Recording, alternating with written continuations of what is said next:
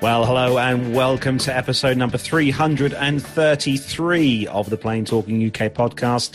I'm Carlos, and in this week's show, there's talk of mass layoffs at Gatwick as passenger numbers plummet, lawsuits and unexpected quarantines make for a difficult week at EasyJet, and someone is trying to make carbon-free aviation fuel using ammonia. In the military, plane spotters at Fairford are warned by the police, and there's sad news coming out of Duxford involving the Flying Legends air display. Matt talks to Captain Al about tyre punctures in this week's Plain Truth, and James Dean shares with us his aviation in their life story. So joining me this week over in the PTUK studios with the most amazing broadband internet speed on the planet, it's Matt Smith. I wouldn't say on the planet. I know several businesses that have got far better broadbands than what we've got here. Yes, but we've had a little bit of an upgrade here in the studio today. It's fair to say it's not been the smoothest of transitions, as it was supposed to have been done first thing this morning, and then around about lunchtime, not only did I lose the broadband here, but also EE went down all at the same time, and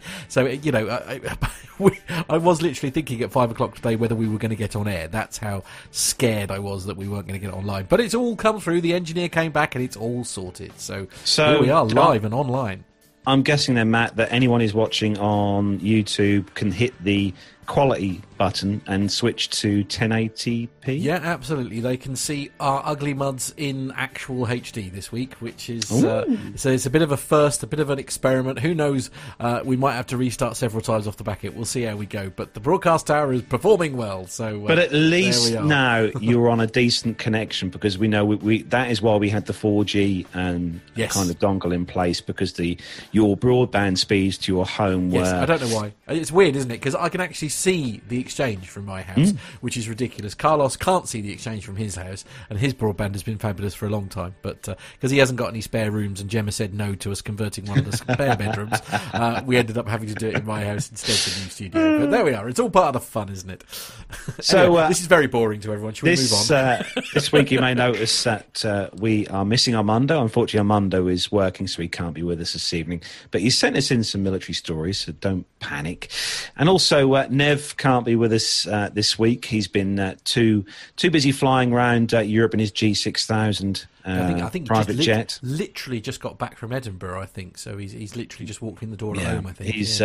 They had to obviously get the red carpets and stuff ready for his arrival, and that's obviously taken a lot of time up. So Nev won't be with us tonight, unfortunately. But we have got a incredible super subs again. You see super subs. That's super subs. Yeah, super absolutely. Subs. And he's everyone's favourite main man. It is, of course, our main man, Micah. Batting second string for the Plain Talking UK podcast, it's main man Micah coming to you from Portland, Maine. That's the best radio voice I think I've heard in a long time. Where do I sign? Yeah. How are you, Micah? How are things in Maine? I'm doing just great. We have had some gorgeous, gorgeous weather that's going to come to an end tomorrow, but just beautiful, warm, dry days. It's gorgeous sun. Just been absolutely spectacular. And as many of our listeners know, last week I had a wonderful airplane experience too. So I thought I'd celebrate by wearing my 2020 Oshkosh T-shirt. Right. How was Oshkosh? Did you enjoy it this year? Me too. You know, this was the best Oshkosh I have ever attended. It just was absolutely fabulous. How were the crowds, just out of interest? Not as big as I thought, really. But, I've been told that there would be a lot of airplanes and a lot of people that I knew. And, it's like I felt like I was the only one there. Oh, that's I don't know, both sweet and sad all at once, isn't it? Really? But I have you guys, and that's really all I need. Oh, dear, I'm so sorry to hear that. That really is sad news. Everybody's going to be crying into their beer now, honestly. Well, thank you for joining us tonight, Micah. It's very kind of you. I know you've obviously got a busy schedule, I think, most days, Micah, haven't you, over there? Well, we've been trying to connect for days and days and days, and we just can't. But then there is that, 5-hour time difference that sort of gets in the way. Yes, we'll gloss over that and move on, shall we? Yeah, absolutely. Oh, so it's point of note, actually, for everyone who's watching in the world of YouTube, because that lovely background that Matt's got behind him was supplied this week by Neil Lanwarn. And that is, of course, the Super Guppy there, which is over at Bruntingthorpe. And actually, it's point of note that with the Bruntingthorpe Open Days finally over, as some of you may have heard, having succumbed to the car storage business. Oh, it looks hideous from above, I tell you.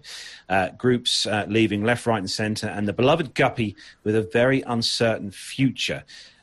He said that Neil sent this in and thought we might like this moody shot that he took in 2014. One of his favourites from the party nights that they had, the Open Days. And this particular shot, which is behind Matt, was taken shortly before an immense storm. Actually, yeah, looking at that, it does look like quite a big storm coming. But Neil would like to say, actually, a big thanks to everyone who has supported everything over at Bruntingthorpe over the years with the Cold War Jets show and everything. So it's very sad, isn't it, really? Yeah, I'm glad. I'm just so very glad that me and Nev got the chance. Yeah, you and Nev went, didn't you? You had the full guided tour with Neil and everything, didn't you? Yeah, so thanks for sending that in, Neil. That was sent to us by Neil Landwarn. He sent that to us on Facebook, and if you wish to do the same. And I want to point out that my background is brought to you by my obsessive compulsive pack rat nature of never being able to clean out my office. So just in case anybody knows, that's a photo that I take every day. So just in case, before anybody comments. See what you did there. So big thanks to everyone who's joined us for the live show this evening. We've got some new names, new faces in the chat room this evening. All the usual family members. We've got Auntie Liz in there, Richard Adams, Nick Codling, Ernest Gonzalez. Hello to you, Ernest. Ernesto, thank you for joining us. Mash is in there as well. We've got Lane Street. Nick Codling, just scrolling down, make sure I don't miss anyone. Brian Coleman, hello to you, Brian. Heard of him, yeah. Heard of him. Alan White, hello to you, Alan. The Captain Cruz, hello to you, the Captain Cruz. Oliver, or Ollie, you're in there as well. Hello to you, Ollie. Nice of you to join us. We're not going to have a go at his surname, are we? I think we offended him earlier in the pre-show.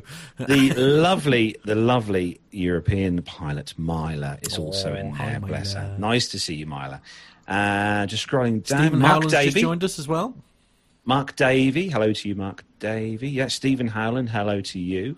And also, for those of you who are watching through YouTube, and although those who watch or listen to the show through audio means, don't forget to follow us on YouTube and also subscribe and hit the bell icon, and you'll get notifications, just like I did when we went live, to tell you that we're live and broadcasting the shows. And then you can join us in the chat room with everyone else each week, which is you panicked a bit there, didn't you? Because it did the alert, because it gives you like a half-hour warning. Don't forget, it starts at 7. You had a little bit of a panic. I got a notification. Pressed the go button a bit early, didn't you?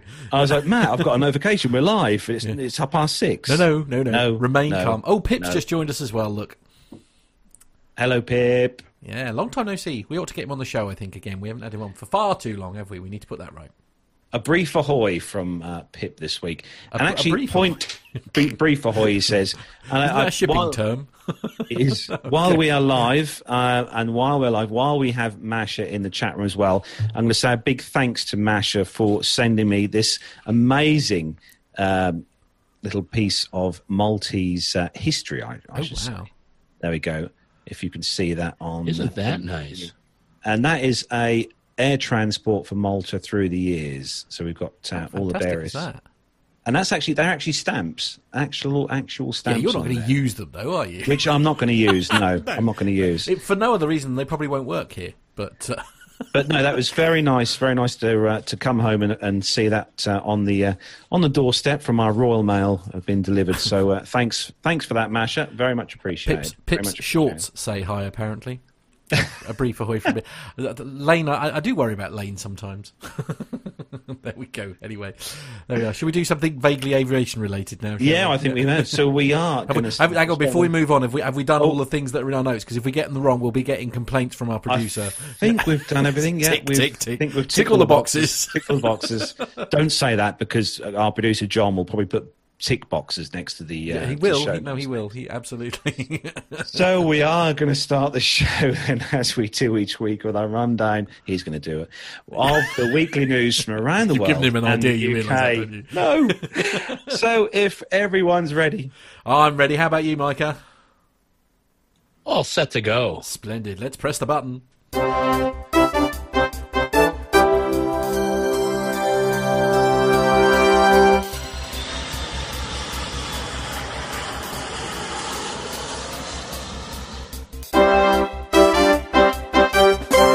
So, kicking off this week's first news story, and we do try each week to try and pick some happy stories, but it is incredibly hard, as you can probably imagine right now.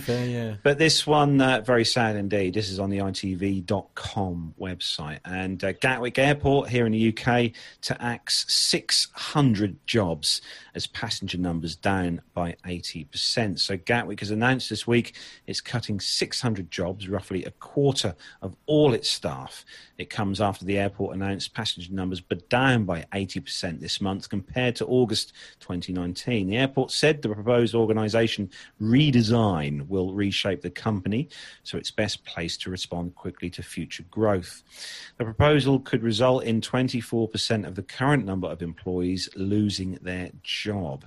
The company took rapid action to protect the airport back in March to preserve as many jobs as it could by reducing costs, managing cash outflows and securing a £300 million bank loan, Gatwick said.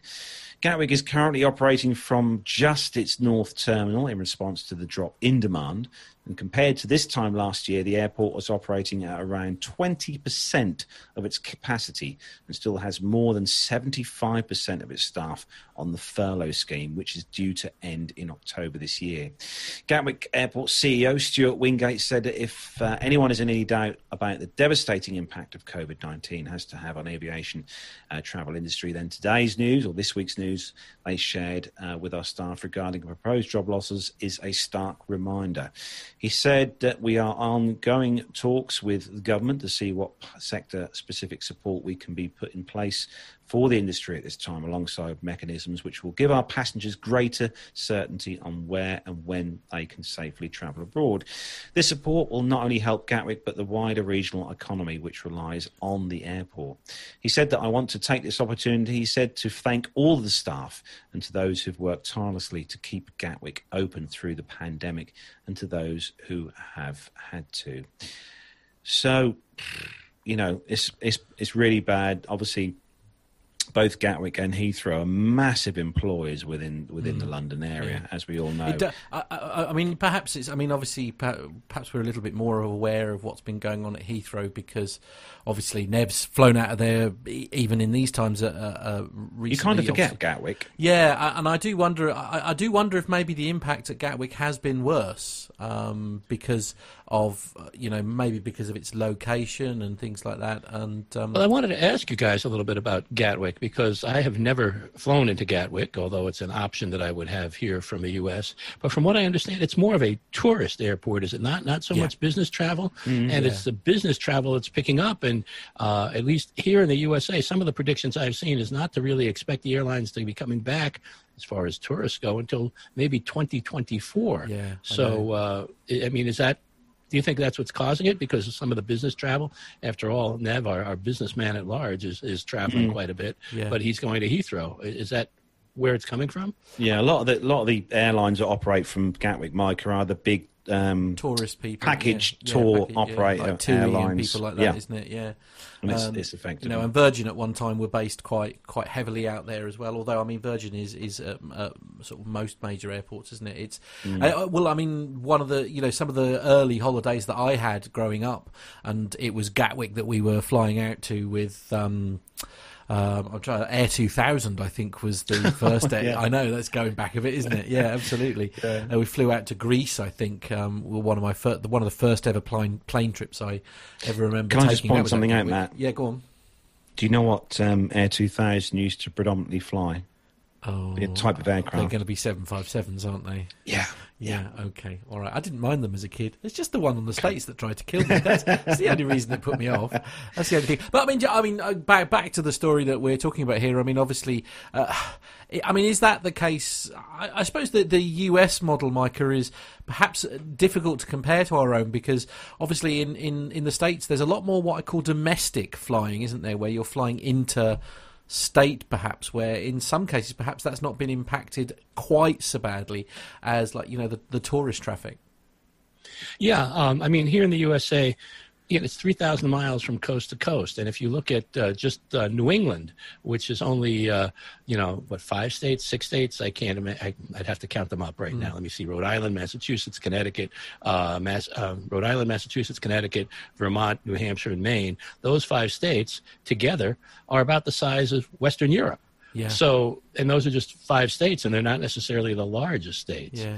So, most of the travel in the U.S., or a good majority of the travel in the U.S. is domestic. Whereas, if we go on holiday, we're going within the country. We're going from here in Maine, maybe down to Florida over the winter, where you guys would be going to Spain, flying over 2 or 3 different countries. Indeed. So, I mean, has it remained sort of fairly stable in the States? Certainly domestic. Oh, no. The numbers are way, way down. I mean, that's why Delta can keep its middle seat. Delta, JetBlue, and a few others can keep their middle seats empty and guarantee that they're going to be empty. But I don't know if we have it on today's show notes. I haven't gone through them completely yet. I don't think we have. But American just announced tremendous layoffs, 2,000 people, I believe, maybe more. I can't remember exactly. So, no, the numbers are way down. And I don't know when they're going to come back. You have to remember that the tourist business is like cruise. It's bare cash, and it's when you have free time and you're not afraid to travel. So and everybody, understandably, at the moment, it's funny times at the moment. However you dress it up. I'd be curious to ask our chat room as tourists or vacationers, would they be willing to travel now? Yeah, that's an interesting one. Yeah, absolutely. Sorry. Sorry, I've just seen a comment. Brian Coleman's just put in the chat room. Apparently, it was United that tried to kill me, not with a 757, which is probably a fair statement, to be honest with you. And hello to Jenny in Rome, by the way. Yeah, she's just come in the chat room. Yeah, hello to absolutely, yes. But as I say, we're trying something new with our chat room where we're using something called ultra low latency. So do please get any comments that you want to make about our various stories this week straight in, because hopefully we'll see them a bit sooner than we have done in the past. It's hot in Rome, is it? Oh wow. Okay, all right for some. As I say, it's my heating actually kicked in this morning. That's not a good sign, is it? Because we're a bit weird here, because I leave the thermostat on like 20. I think we only have it set to like 19 or something silly. So basically, if the house drops below 19, the heating kicked in. And we got 17 this week. Actually. Yeah, absolutely. Yeah, so it's not like that. Not fly. So Brian's actually suggested here. We'll go back to the subject at hand.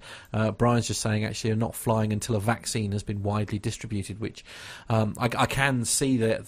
I suppose that the question as to whether a vaccine is possible, I guess, is a question for people far more qualified than us, I guess. But I mean, you were Carlos, you and Nev were literally going to go to Malta. I mean, how are you feeling? I mean, maybe not so much you, because you're weird and love flying. But I mean, genuinely, how was Gemma feeling about the trip? I mean, had you had that conversation about flying? I mean, bearing in mind she works for the health service here in the UK, so it's a very big thing. But not worried at all.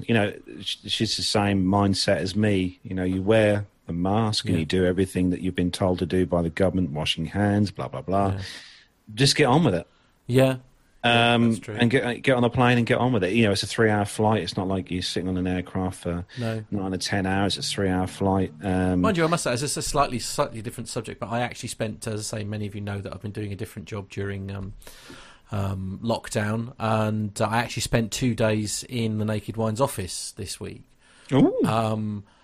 And I have to say, it took me probably about 2 hours for my heart rate to drop, because it's literally the first time that I've actually been with other people that doesn't involve a camera, like, since March. I mean, it's one of those weird things, isn't it? I've seen people, and I've come and had a socially distanced coffee with you in the past, and all that kind of thing. Like, my best mate's been out in the garden, Geordie, he's been in the garden, and we've had a beer together, but it's been, again, keeping that distance. It's just, I don't know. Well, if your heart rate was that bad, Matt, obviously you need to be sampling the product more.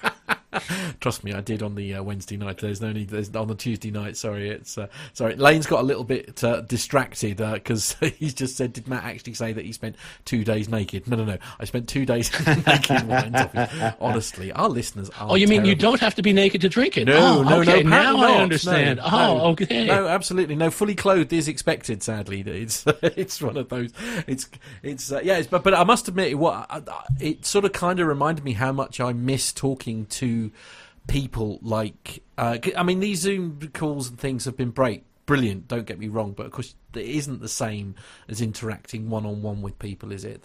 No, and that's the one thing that I think we're all missing. And it's just, I hope that your prediction, Micah, is wrong. I really do. I really hope that perhaps that people will be going back on holiday and things. But I fear you're probably right, because we're struggling to find light at the end of the tunnel at the moment, aren't we? I think really. I mean, certain restrictions have started to be lifted and that, but we're not.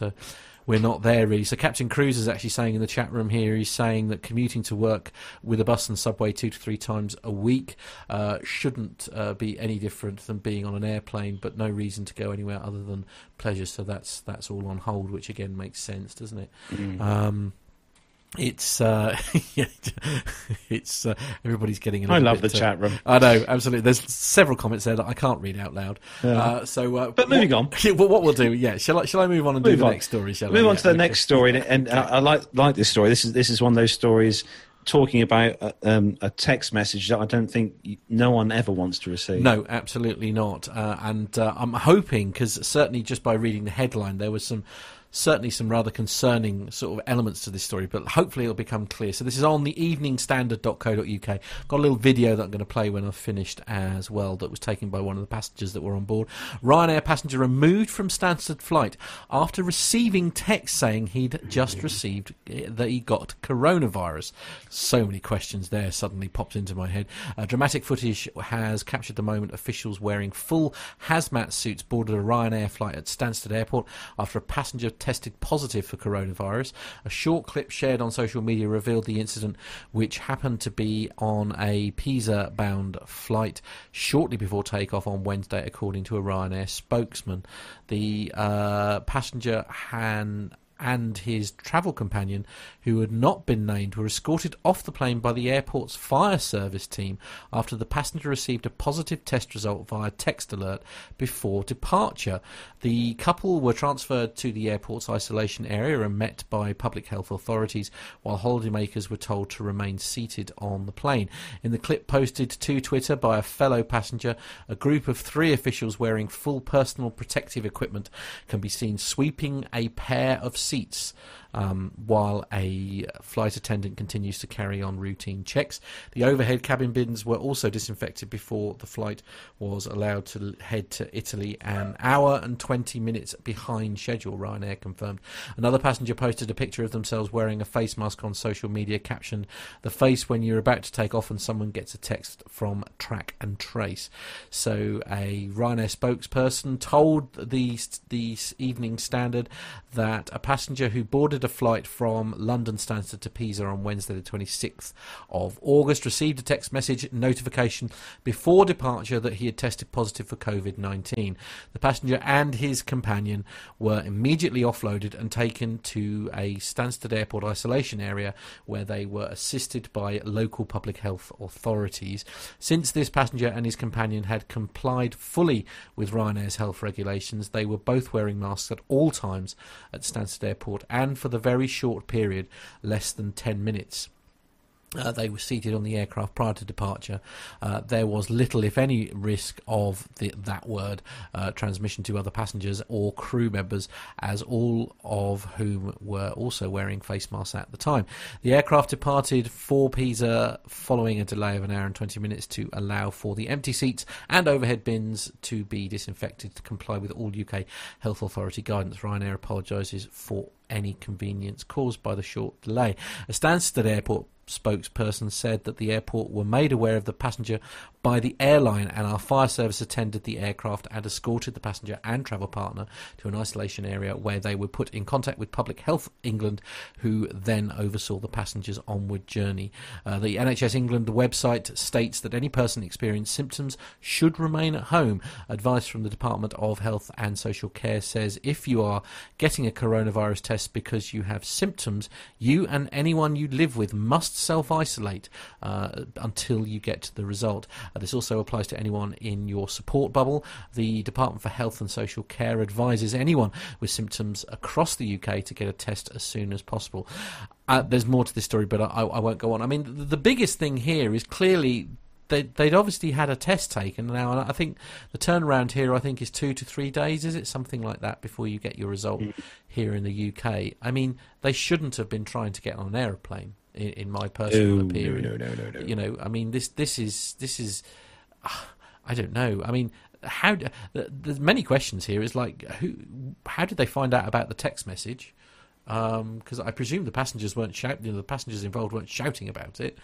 But unless it came. How would you feel if you were on a row behind them? Nervous is the short answer. I'd sort of think, oh blimey, have I had it? And I mean, I don't know if you've had the misfortune of having a test done, Carlos, but I can assure you it's not a pleasant experience. I'll give that one a miss. Yeah, I would if I were you. And what's the turnaround time for the test in the States at the moment, Micah? You know, it really varies. Sometimes I've heard it's as long as 10 days and 2 weeks. And sometimes I've heard that it's 2 days and 3 days. And then a test just came out yesterday that they were announcing that is only a pretty instant and doesn't require them poking the front of your brain with a. Right. Okay. That's the one I had. That was not an interesting experience. I don't know. I mean, surely the issue here is the very fact that, you know, if they felt that they needed to have a test, they shouldn't have been getting on that aeroplane, should they? Well, you know, of course, here in the USA, we have an executive office that wants less testing. So I won't get any more political than that, but that's been made known very quickly. I mean, that's public knowledge. Yeah. So. Yeah, it's a funny one, really, isn't it? Anyway, we could go on, but we probably should. Well, just before we move on, Matt, go on. Yeah. One of the biggest things about this whole story on the Evening Standard or the Standard is halfway down the story, they've got a lovely picture. After they've used a correct picture at the top of the story, halfway down they've got a picture of a Titan Airways Airbus A321. Oh, stop it. Oh, actually, there is a little shot. Let me just play that little video, what I was talking about there.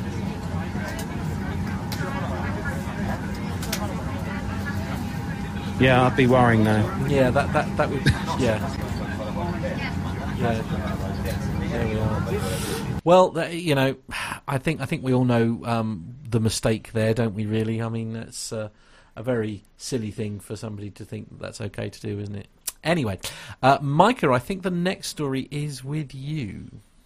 Yes, it is, and it's from Simple Flying, one of our favorite little websites. And it's an EasyJet story. Whee! And EasyJet has been sued after a passenger was moved on a flight to London.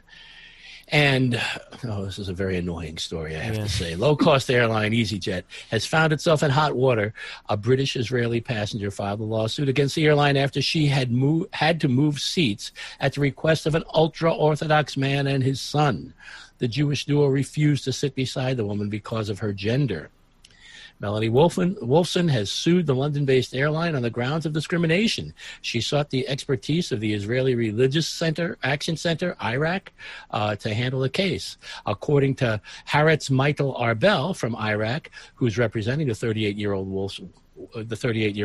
Wolfson is pushing for $19,537. That's 66,438 shekels, or I'm guessing around 16,000 pounds, more or less, in compensation from EasyJet. Apparently, Wolfson had to take a flight from Tel Aviv to London on October 10th in 2019. The trip started at Ben Gurion Airport, and that's where everything took place. Haaretz reported that Wolfson paid an extra fee to opt into the aisle seat, as you pay fees for everything on EasyJet. The ultra-Orthodox man and his son were already seated at the window in the middle seat. and the middle seat. When Wolfson settled in, the man's son removed himself from his seat and started looking for a man who would change places with her. Once his son returned, the father, without making eye contact with Wolfson, asked her to switch seats with another man seated a few rows in front. At this point, Wolfson refused to move. A flight attendant had purportedly offered the woman a free beverage if she complied with the man's request. Eventually, Wolfson adhered so as not to delay the flight on her account, but she told Haaretz it was the first time she was discriminated against based on her gender. Well, she should come to the U.S. where there's a lot more discrimination. Anyway, that wasn't in the article. She encountered a similar incident 2 months later, which was also after her first official complaint to the airline. In the second incident, she was traveling to London once more. This time, 2 ultra-Orthodox men requested for Wolfson to move. Wolfson stood her ground, which resulted in 2 women switching seats with the men instead. And it goes on to say that ultra-Orthodox Jews practice Haredi Judaism, it may be also known as Hasidism, which is a more conservative compared to modern Orthodox Judaism, and they're requesting a policy change. It's, it's one of those things, if you're going to travel in a public environment, you have to deal with the public and assimilate with that. And I understand that people have different beliefs and different religious systems, but what would have happened if it was a Hispanic or a black or an Asian person? They'd want to sit next to them based on race. It makes... I just don't understand exactly. The whole... it's... a very hot topic in general, isn't it? Things like this at the moment. So perhaps we'll stay a little bit away from the finer details, I suppose, for the moment. But I mean, I've said it before, loads of times. I just find it very sad that there's any kind, in this day and age, that there's any kind of, I don't know. I suppose racism is perhaps not the word I'm looking for, but discrimination based on colour, gender, your religious beliefs, whatever. I mean, it's just like in this day and age, I find the whole thing really frustrating, exhausting. Yeah. It's just not. It's not on, is it? I mean, not in this day and age. People should be allowed chat room, to look Masha? after themselves. Oh yes, okay, all right. Sorry, I was at the wrong screen. You chat, read it. Sorry, we're so used to John saying in our ear. Yes, absolutely. Chat room. Chat room. Masha says in the chat room, why didn't the couple book the whole row? Which is a very good point, actually. I suppose you could have done that, couldn't you? Really, if that is your, if you feel that strongly about it, there are ways of you doing it, and I don't know. Captain Cruz, Micah might know about this, but Captain Cruz in the chat room says no correlation to the story of the woman who intended to board a Spirit flight in the US some time ago. I don't remember that one offhand. No, I don't. Maybe Captain Cruz can give us a little more information on that. Indeed.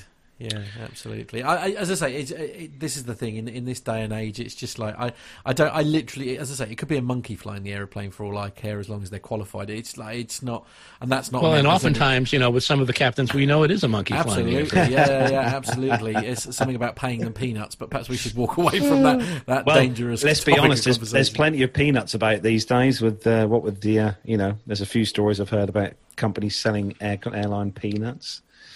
Okay, and then they can't be peanuts anymore anyway because people are allergic to peanuts. So we have to go to almonds and cashews. Cashew gesundheit. See what you did there. And moving on to the next story. Indeed, yes. Quick, before I go nuts. Abort. This is. I know. I had to drop that one in.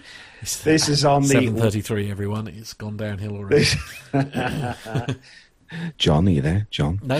This is a 1 mile at a time website, and the headline: Delta pilots angry their jobs are being outsourced. Yeah, I'm not surprised. So while Delta in general is the best labour relations of the big 3 US carriers, the company's pilots have had a serious disagreement with the management over scope for several years now. The union representing the pilots is once again bringing this to the forefront, especially as Delta pilots are about to face layoffs. So Delta Airlines chapter of the Airline Pilots Association, or ALPA, is bringing up major scope issues once again, claiming that Delta is outsourcing pilot jobs in an unacceptable way. So Delta Airlines has spent the past many years building up a global network of airline partners through a combination of joint ventures and equity investments. In a note to members, ALPA is expressing concerns about how the pandemic has reduced flying to negligible levels and that flying is added back. Delta's joint ventures partners are recovering flying faster and disproportionately compared to Delta. The union provides the following examples, it says here, of how flying is being added back with joint venture partners. And there's lots of figures here. Across the Pacific, Korean Air operates 39 flights a week, while Delta operates 15 per week. Across the Atlantic, Air France operates 39 flights per week, while Delta operates 18 per week to France. Across the Atlantic, Virgin Atlantic is operating 6 additional flights per week compared to Delta. I mean, it's a bit of a... I don't know. I never like the word outsourcing. It doesn't matter what industry it's in. It's and also as Micah was saying, of course, these in a time of layoffs at Delta as well, it makes it all highly questionable. And of course, I think it was announced. Was it yesterday? I think it was, Micah, wasn't it, about United Airlines saying on Thursday that it needs to cut 2,850 pilot jobs between the 1st of October and the 30th of November if the government doesn't extend an aid package to help airlines cover employee payroll for another 6 months while they weather the coronavirus pandemic. So, I mean, it's obviously Delta. It's a grey area, isn't it? Outsourcing when laying off people. I'm not sure that wouldn't be allowed here in the UK, certainly. At the same time, they talked about using Virgin Atlantic, if I remember in the story. Did you not?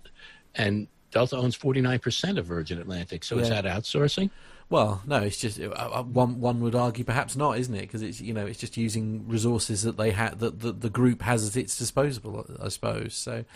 So maybe, but yeah. Actually, it's worth pointing out one of the good things that Delta's doing is they are installing hand sanitizer stations on all their aircraft. Just a point of note. I think, to be fair, then they're not the only ones doing that, actually, I think, are they? I mean, a lot of the airlines are doing that. Certainly the airports have really geared themselves up to sort of making things as secure as they can. But, it is what it is at the moment, I guess. So we move on to... And, wait a minute. Before we do, Brian has a very good point. Okay. I don't know if we can pull that up in the chat room. Give me a moment. Go on. But it's a good point. Why should the government pay for people who are no longer required? It will cost the government over $300,000 per airline employee. And... That's just it makes a lot of sense. I hate to see the airlines go bankrupt. I hate to see people lose their jobs. But again, if the government's paying for it, we talk about the government, but who's the government? That's us. Yeah, that's true. I mean, again, but I mean, here in the UK, obviously, we've been in lots of ways, we've been very lucky because here in the UK we have had this furlough scheme that I know many employers have taken advantage of, including obviously the coach company that I work for, because in our case there is literally nobody. I mean, who wants to go on a bus to London at the moment? I mean, it's just nobody wants. Well, if you were driving, I would go. Well, thank you. That's very sweet of you.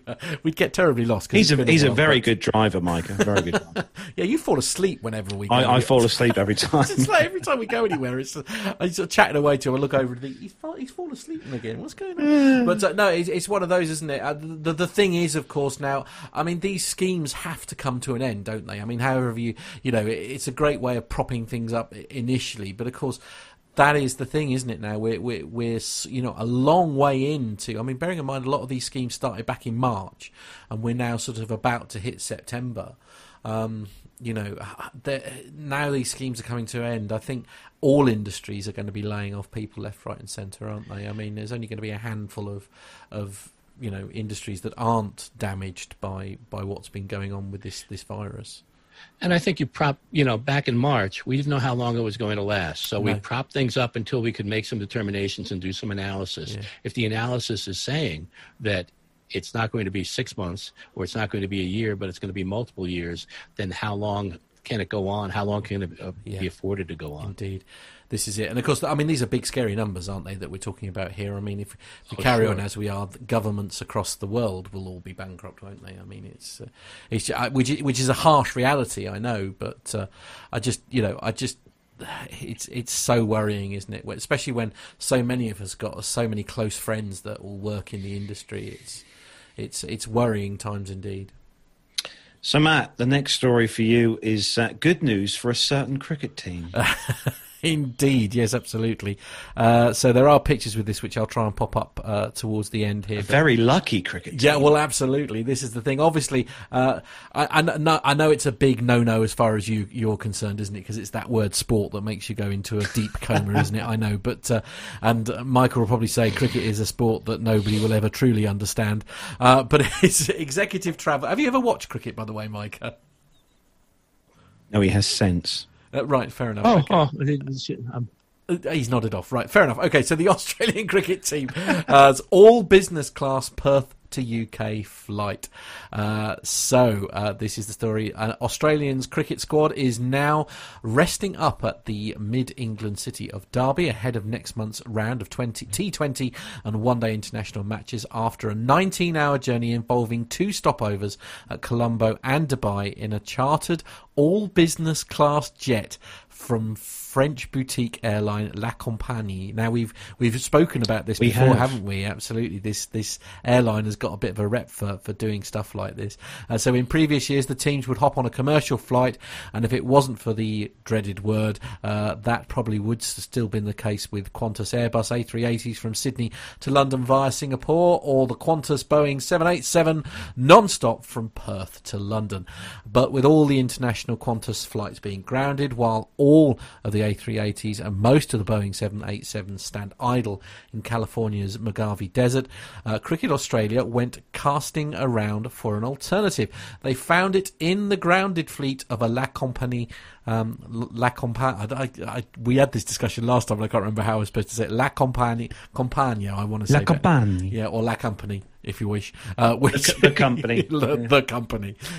Which usually shuttles a pair of all business class A321 Neo jets daily between France, Paris and Nice and New York, but in March 2020 suspended flights until mid-September due to travel restrictions between the two countries. Outfitted for high-flying executives, the Airbus A321 Neo also proved a suitable ride for 21 of Australia's elite cricketers. La Compagnie flew the jet. I'm trying to do my best French here. I'm sorry, don't laugh.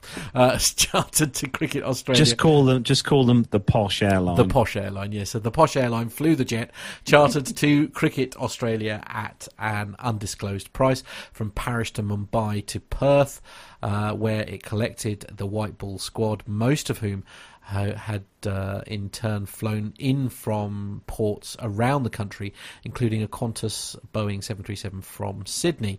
With 76 business class seats from tip to tail, the A321 Neo offered plenty of room for players, coaches and support staff. The seats all convert into fully lie-flat beds, handy for the overnight legs of journeys, or when you're simply too tired or too bored to do anything else but nap, which you so wouldn't be doing on a jet like that, would you, Carlos? Let's be honest. In addition to the 15-inch in-flight entertainment screens and noise-cancelling headphones as standard, the jet comes with fast in-flight Wi-Fi, although it's not known if this was active for the charter flight. I bet it was. However, as the small single-aisle A321 Neo lacks the globe-striding range of the Airbus A380 or the Boeing 787 Dreamliner, the journey from Perth to Derby was divided into 3 stints. The flight left Perth in the evening of Sunday the 23rd for a 7-hour and 40-minute trek to Colombo. 1 hour later, it was wheels up for the short 4-hour hop to Dubai. Then it was time for the final leg of the journey, a 7-hour, 30-minute direct flight to East Midlands Airport, which is usually served by low-cost airlines such as Ryanair and Jet2 for UK domestic and European short-range destinations. The team will reportedly spend several days in a hotel attached to Derby's cricket ground before the 3-hour bus ride to Southampton's Rose Bowl, where the first of 3 T20 matches will be played in from September the 4th to the 6th, with 3 one-day internationals at Manchester's Old Trafford from September the 11th to the 16th. Now, this is very much a flight you would have loved to have got on, wasn't it, Carlos? Let's be honest. I'm going to while you just talk amongst yourselves for a minute, I'm actually going to try and pop some pictures up, if I may. So, I mean, how much would you have loved to have been on this flight, Michael? Let's be honest. Right now, I would love to be on any flight. Well, there is It doesn't matter. Get me in the sky. Yeah, absolutely. It's as I say, we've mentioned this company before, haven't we? We had some feedback sent in, didn't we? We did. That's right. Yeah. Who sent that in? That was from Chris, who sent that feedback. Ah, yes, that's right. Yes. Yeah. Beautiful aircraft, wasn't it? There's no two ways about it. It's as I say, I'm just trying to find some of the pictures here. This is the trouble.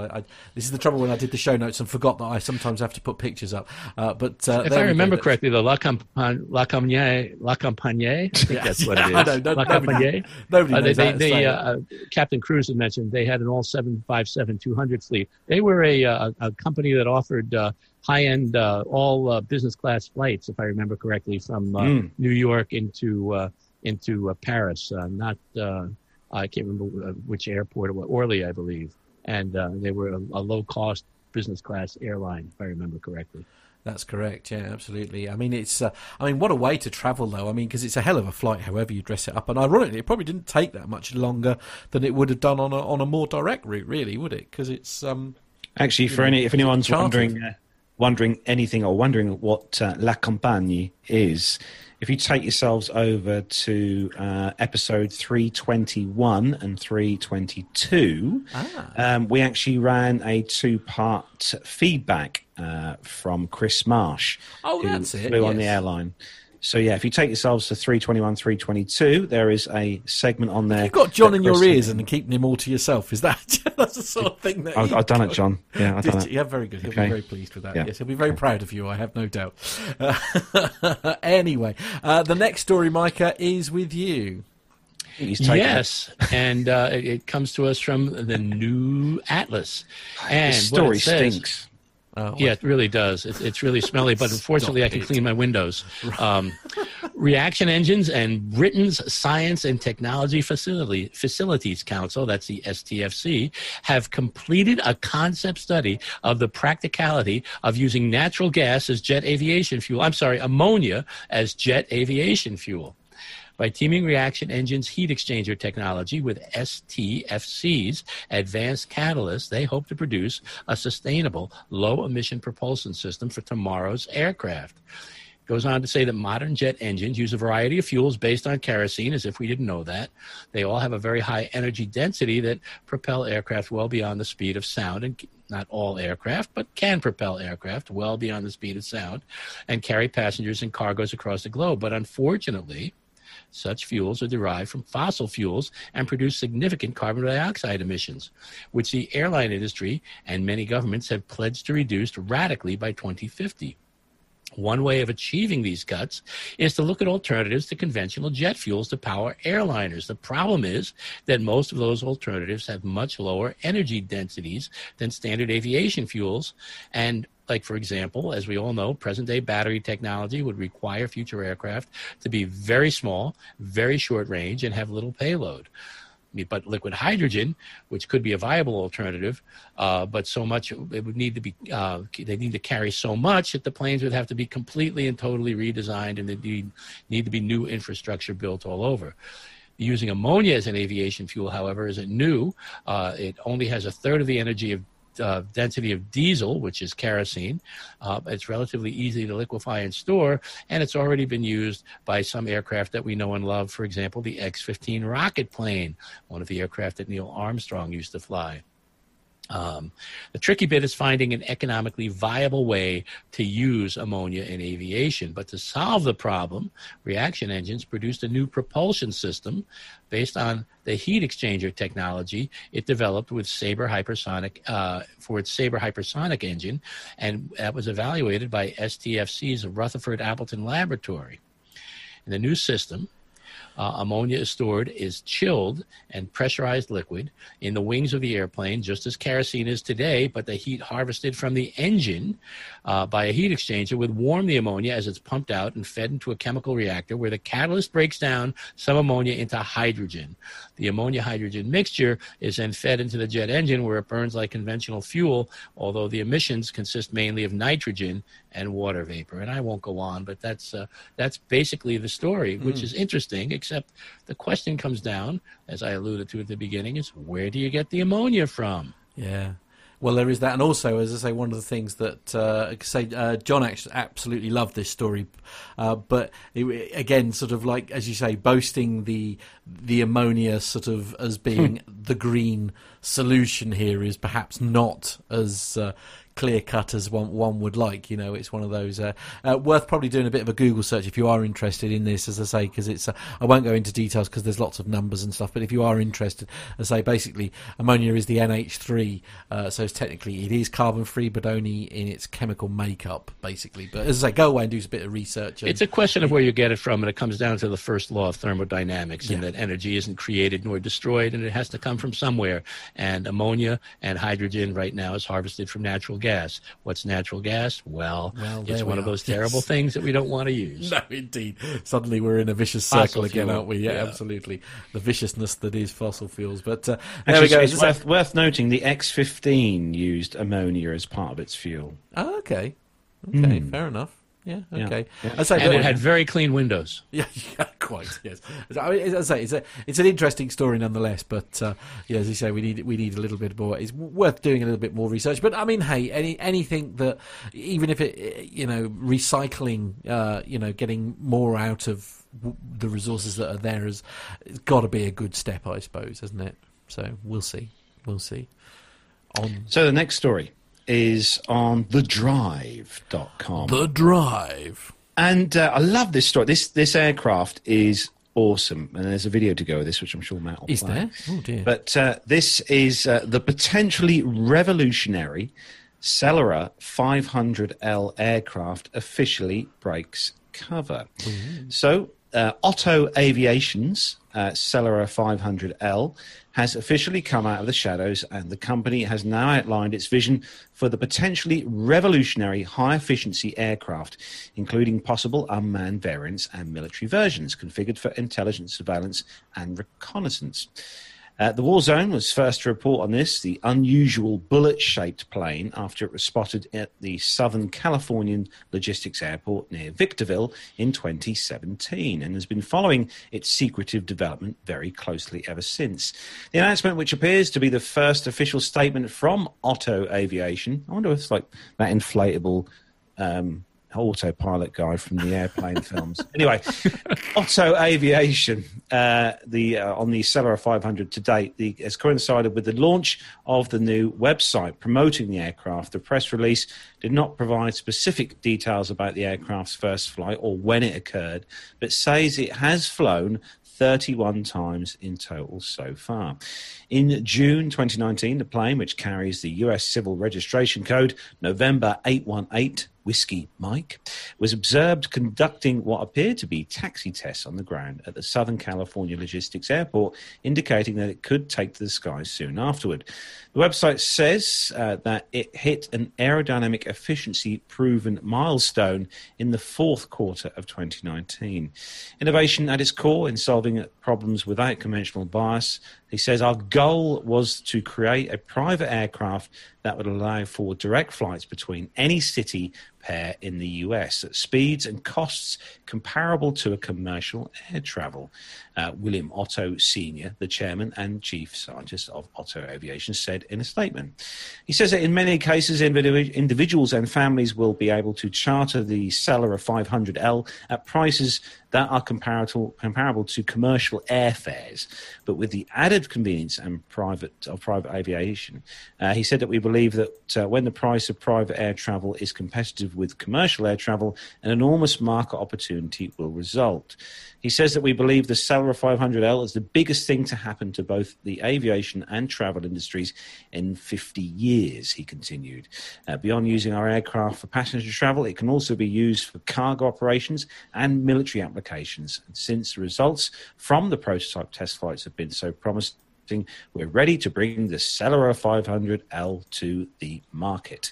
Otto Aviation says the Celera 500L had a maximum cruising speed of at least 450 miles per hour, a range of over 4,500 miles, and it also has impressive fuel economy, achieving 18 and 25 miles to the gallon, according to Otto Aviation.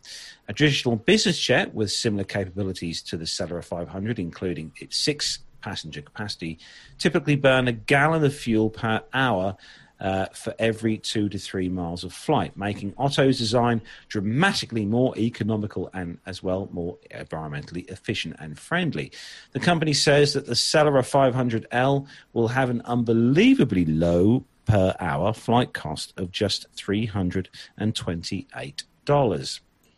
Now, just to give you a quick comparison between the Celera 500L and a comparable business jet of this similar size. So we're talking about the fuel economy of the Celera between 18 and 25 miles to the gallon, which is opposed to the 2 to 3 miles to the gallon of a normal business jet. Operating costs per hour, $328, as we said, for the Celera, or $2,100 for the average size business jet. And obviously the range being 4,500 nautical miles for the Celera, with a range of around about 2,100 miles for a comparable jet. So it looks amazing. It does look really amazing. I mean, I know this is obviously the experimental model that's been thrown in, a prototype. But I did notice on the pictures and on the video as well, there's no windows for the passengers to look out of. But obviously this is a test model. But it would be interesting to see how this progresses. Okay, now, Micah, you've just done a little share screen thing there, so explain to me this picture that you've just popped up here. It looks to me like an old version of the X-1 aircraft that just kind of grew up, and it grew a pusher propeller, and it's gotten old, and it kind of has that same shape with longer wings. And as soon as I looked at it, I thought of the X-1, which was the first aircraft to break the sound barrier back in 1949. So I figured I would pull that up and point that out. What do you think? Doesn't it kind of remind you of that? There's a lot of similarities there, isn't it? I mean, really, the only sort of major sort of thing I can see that's different for me potentially is that it's a bit flatter and a bit sort of, you know, it's and white, a bit wider. Yeah, it's like the X1, grew up and got fat. Well, yeah, quite. Yeah, absolutely. There is that to it. That's not a bad comparison, actually. It's a bit worrying. Yes, never mind. On that cheery note, yes. Okay, so we'll move on to the next story. Quite a short story, this one, but this one was a lot of fun. Great website, this airlive.net. As we know, we're a big fan of that, and it's the headline. It says, find out how Cargolux Airlines protect its Boeing 747-8s from coronavirus. So it's Cargolux Airlines International released a new livery on its Facebook account. One of the airline 747-8 freighters has received a new livery.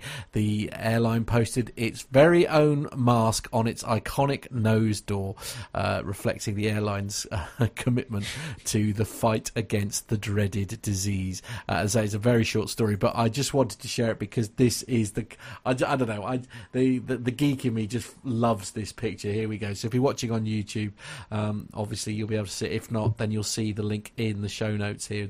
I just love this paint job. Coincidentally, if you want to track this aircraft on your various tracking apps on your mobile phone, the registration of this particular Cargolux with this livery is Lima X-Ray Victor Charlie Foxtrot. So that's the one that's got this. I must admit, I'm surprised that more people haven't done this off the back of what's been going on. Do you know what I mean? Sort of trying to, I don't know, just one. What do you think of this? What do you think of this, Micah? Bit of fun. Oh, it's a great time. Yeah, absolutely.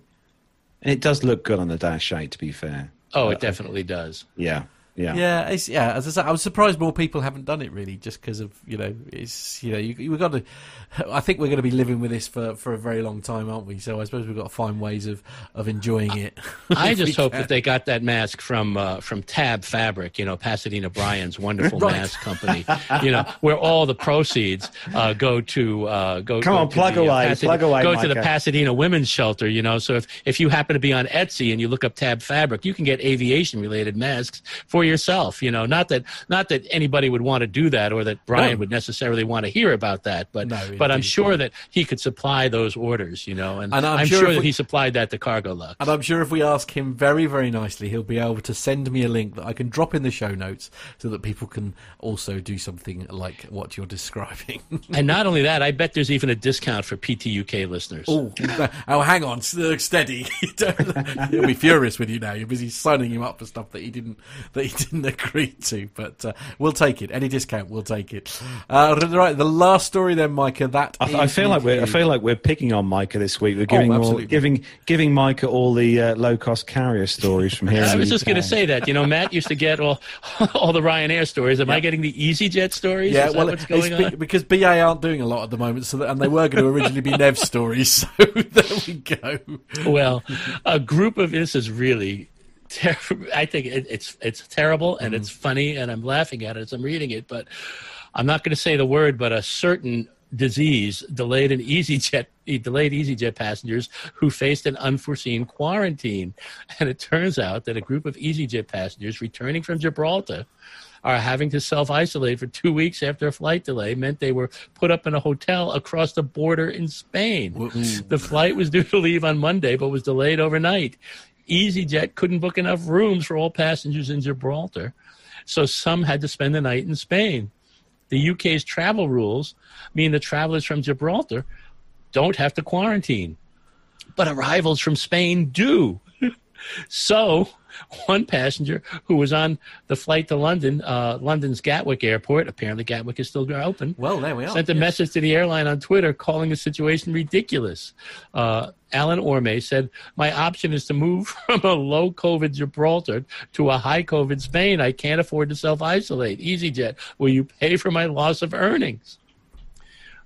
Crazy, isn't it? Anyway, the story goes on, but that's the basics. They ran out of hotel rooms for a delayed flight in Gibraltar. Some people had to be put up at hotel rooms in Spain, which is, I guess, normally something that's done all the time. Absolutely. But based on this virus, which will go unnamed, people who are coming back because they spent a night in Spain just across the border are not allowed to leave their homes for 2 weeks. I mean, part of me sort of thinking, were they aware? I mean, because, I would have been, if it was in, if I was in those shoes, I'd be thinking, oh, flipping heck, I can't do that. I'd rather sleep on the most uncomfortable chair I've ever slept on, like in the airport in my life, than then have to unexpectedly spend 2 weeks in quarantine. I mean, I'm really surprised that people didn't query it at the time. Unless perhaps people didn't really realise, because trouble is, it's just a lot of these things, isn't it? Like the Norfolk-Suffolk border here, for example. You go over that border before you know where you are. You're in a different county. I don't really know the makeup of Gibraltar. Perhaps it's a similar sort of thing. You don't necessarily realise that you've moved from essentially Gibraltar territories into Spanish territories. That's the only thing I can Nev's think the of. man to ask about that. Yeah, absolutely. Nev's been there. We'll try and remember to ask him next week, hopefully. Actually, one of the things, Matt, which you probably heard as well, and Micah, I'm sure you probably heard, was that when these quarantine restrictions came into place for a lot of different countries, the people were obviously struggling to get back to the UK before these rules were put into force, because some of them came in at midnight, some of them came in at 4 a.m., Yeah. And some airlines, you probably heard, some airlines were not just doubling, but quadrupling the cost of a flight to get back to the UK. Yeah. Because they knew that people would pay the money to get back to the UK before the restrictions were put in place. Which is a bit the naughty. almighty pound, it always comes up, but, now they're begging for money from the government. Right. Yes, that is a thing. Yes, I suppose. So Mila's actually saying in the chat room, I'd rather be in a hotel room than an airport in regards to catching COVID from someone, which is a very good point, actually. I hadn't really sort of thought about it like that. But good news about good news from Brian, by the way, Carlos. You'll be delighted to know. Yes, Carlos, for you, I'll set up that discount code. Give me 5 minutes and it will be done. There you are. So Brian, send us the link and I'll make sure it's on the thing. Now, Tony, actually going back to the story, very interesting point here, very useful. Thanks for this, Tony. So there is actually a hard border between Gibraltar and Spain. You can't inadvertently cross it. So somebody had made the decision essentially to do that, which is I don't know. I don't know. I think if I'd if I was willing to go to Gibraltar in the first place, I'd have rather have taken my chances staying in the airport than then having to quarantine for 2 weeks. You know, I mean, I guess I'm sort of in a situation where it's one of those countries on my I could work from home at the moment, so it's not an issue, but could be a big issue for some people, couldn't it? Absolutely. There we go. And Matt, just a quick side note, and hopefully you can cut this out, but you're sounding a bit off mic or muffled all of a sudden. Oh, am I? You are a little bit, yeah. Okay, it might just be an issue at this end. It seems okay on YouTube at the moment, so yes, fingers crossed. That is where we bring the commercial news segment of the show to a close this week. But we've got an awesome little segment coming up now. And for those of you who've been listening to the show for a few weeks now, will have listened to and loved, as a lot of people have, the Plain Truth segment with Matt and Captain Al. And this week on the segment, Captain Al and Matt are discussing tyre punctures. So here we go.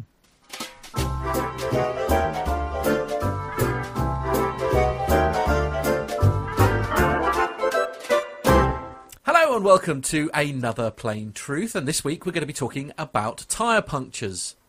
Joining me today, as always, is the legend that is Captain Al. Hi, Captain Al. A very good evening, Matt. How are you? I'm very well, thank you. How are you? Oh, good, thank you. Yes, enjoying the sunshine. Wow, you're lucky you've got some here. We seem to have rain back here where we are in good old Norfolk / Suffolk, but never mind. What can we say about that? Listen, I wanted to talk to you about tyre punctures, actually, obviously, because all the cars, all the aircraft and stuff, they've obviously got like rubber tyres and stuff on their landing gear. Now, I've been driving a car a couple of times where I've had a tyre blow out.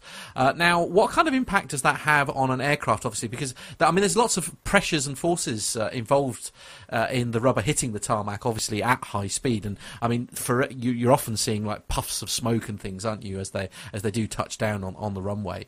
So in the event of a tyre puncture, what impact does that have when you're landing?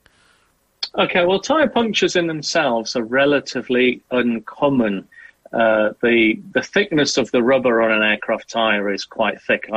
I could go and find some technical documents to give you the actual dimensions, but the actual thickness is quite a lot.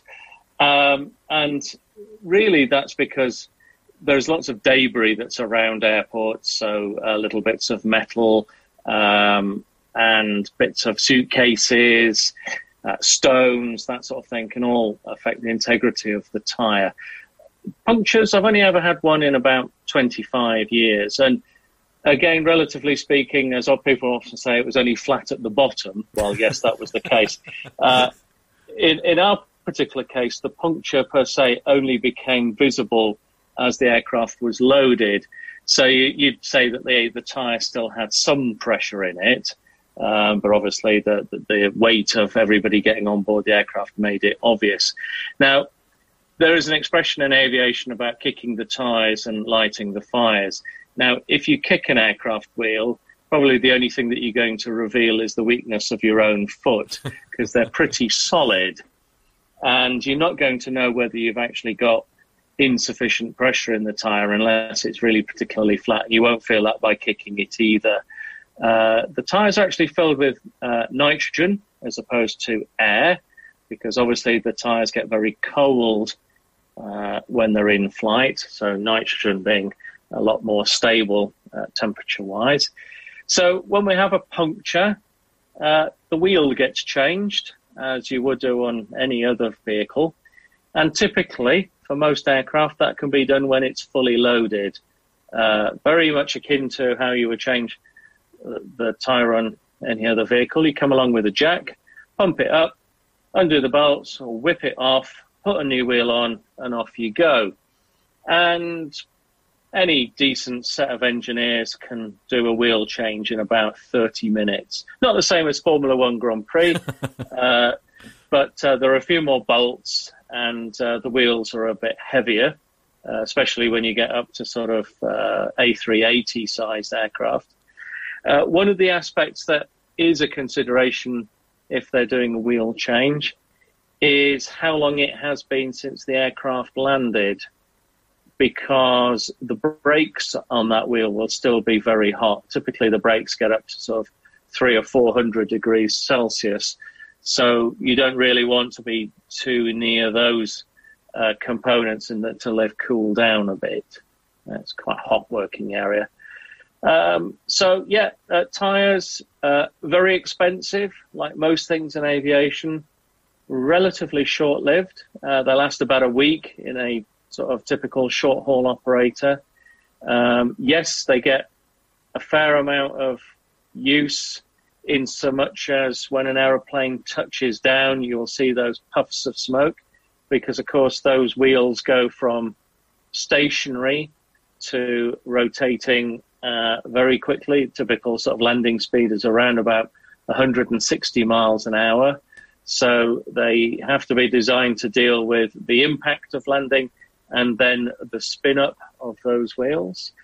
And we're quite environmentally conscious, so the majority of airlines will recycle the tyres.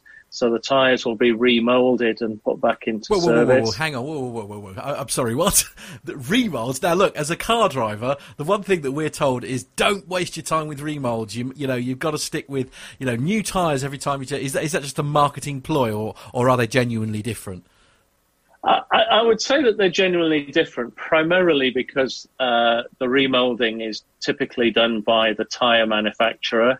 So we're talking about people like Goodyear, for example, a very big tyre manufacturer for aviation, and they will perform the recycling process, if you like. Typically on your car, you don't change the tyres or the wheels on a weekly basis. No. So that's where it comes from. There's a lot to be looked for in tyres when you're doing your pre-flight inspection. As it would be for anything else, you're looking for bulges, cuts, damage in other forms. You will periodically see the tyre being worn down to the canvas layer. What you shouldn't see is the tyre being worn down to the steel that makes up the carcass of the tyre. And obviously, like any other component on an aeroplane, airlines will like to try to get the maximum amount of wear out of the tyre before it gets replaced. And very occasionally, you'll see an aircraft with brand new tyres on. Unless, of course, it's come straight from the factory. Generally, new aircraft have new tyres on. But frankly, they don't perform any different to the remolds.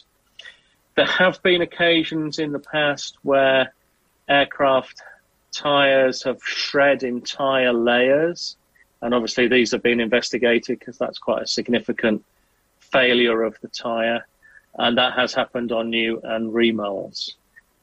So quite a lot goes on for tyres. I wish I could give you a price for a tyre, but it will be in the tens of thousands of US dollars for sure. Gosh. So, I mean, in the event of, say, for example, obviously you've done your pre-flight check, you've had a walk around, you've taken off, everything's all fine.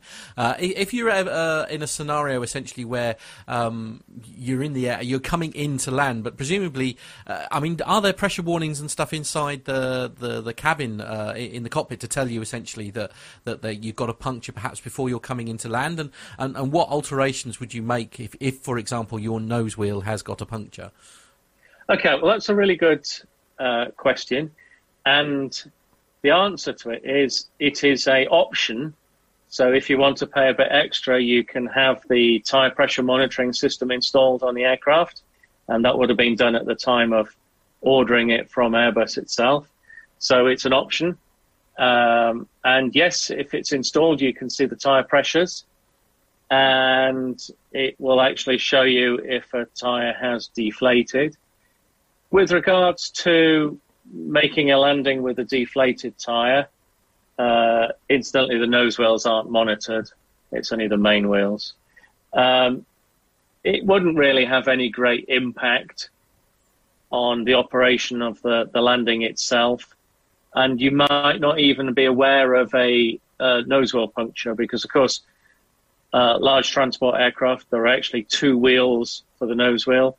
and there will be at least 2 wheels per side on the mains. So you'd be a little bit more aware of a main wheel puncture, even if you didn't have the tyre pressure monitoring system. The aeroplane would pull a little bit. Having landed, you can taxi the aircraft with 1 or 2 tyres deflated. The only rules, therefore, is that you taxi slowly so that you apply less exertion on that part of the aircraft. Fascinating. Captain Al, thank you.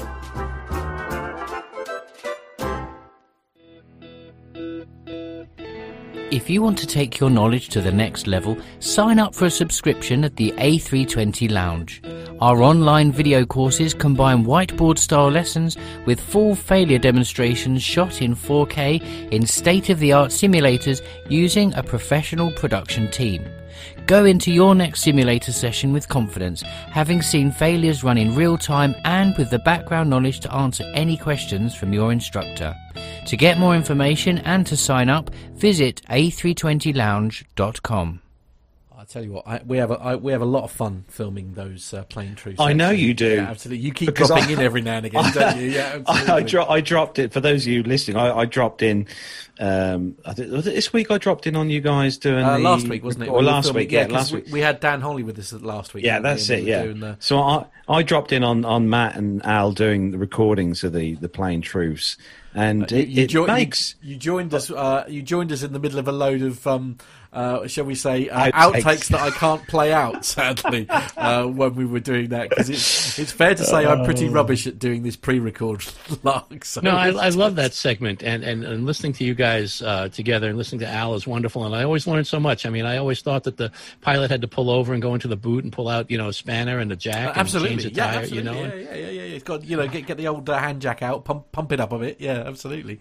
Yeah, it's a lot of fun. It's been a lot of fun doing those, as I say, and actually, I mentioned Dan Holly there. We've got another couple of segments to look forward to from him joining us, talking about weather data and things like that. And also we had a chat about storm chasing, which I'm quite excited about sharing with you as well. Not slightly off topic as far as aviation is concerned, but it was a lot of fun. It's been good. Right, Carlos, I suppose we better do that grey thing, hadn't we? Yes. He's not with us this week, as I said, but Armando has prepared us a little selection of military stories. So if everyone's ready... Oh, yeah. Let's go. Let's go.